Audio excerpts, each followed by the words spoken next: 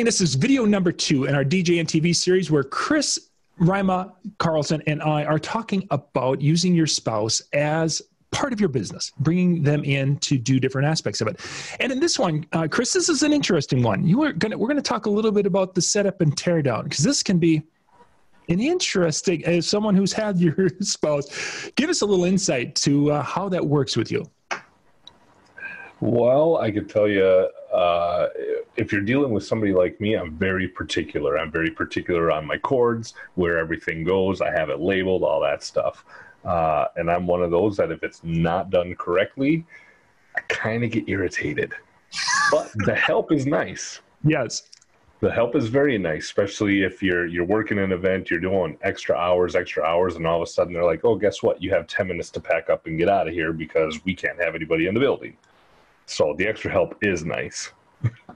So let's talk about, like we talked in our first video, there's training involved. When you're setting up and tearing down, there's certain things you want a certain way. How do you go about training or showing and demonstrating that so you're going to have success with it and not be one of those things that sometimes your spouse gets a little grumpy because we're short with them in situations, kind of. I mean, so I've heard. Which has happened, and you'll learn from that very quickly, the reaction that you get from them if you're too short and they're trying to help you.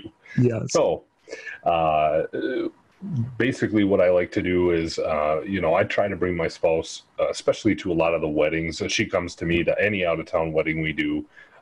Some of them, if we know who they are, she'll try to attend those as well. And she's always wanting to make sure that she can do something, help out, whatever it might be. What we will end up doing is, at the end of the night, I kind of explain to her the process of how I tear down, just so it makes things easier. Then it's showing her how to wrap the cords, figuring out which box they have to go into and stuff like that. So, if you can utilize somebody like that to help in your teardown, is, they're wrapping up cords, you can drop your lights down, stuff like that. It's going to help speed it up. So over time, as you have worked together and doing things, has it gotten to the point now that there's some things that your wife handles and there's things that you handle when it comes to the teardown? Or is it something that you're back and forth, and sometimes you're wrapping cords, sometimes she's wrapping cords, sometimes you're doing that type of thing? How does it work out? Actually, we've come down to a really good format, I guess you would say. So what I do is we power everything down. I will unplug my speakers and all that stuff, and I will get them prepped up. She will wrap those up because they all have their cases. I like to protect my investments. Nice. Any of those cables, she will tear those down as I am taking down my goalpost truss. I set that up by myself. I tear it down by myself. It's a little easier to do it that way, even though she wants to help, but I take it down almost as one solid unit. Sure. Almost. So she can take care of the audio portion of that while I'm taking that larger chunk down, and then wrap up anything audio related and power audio related at that point until we're ready for the next one. So, and then off you go.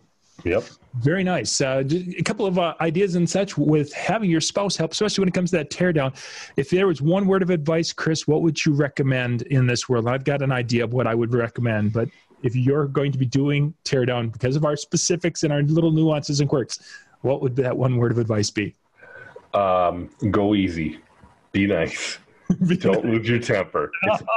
It's a few, but if you want the help and you want a happy home, make sure that you kind of keep your cool through it, even though it might be driving you crazy. Keep your cool. Yep, and that's a good advice there.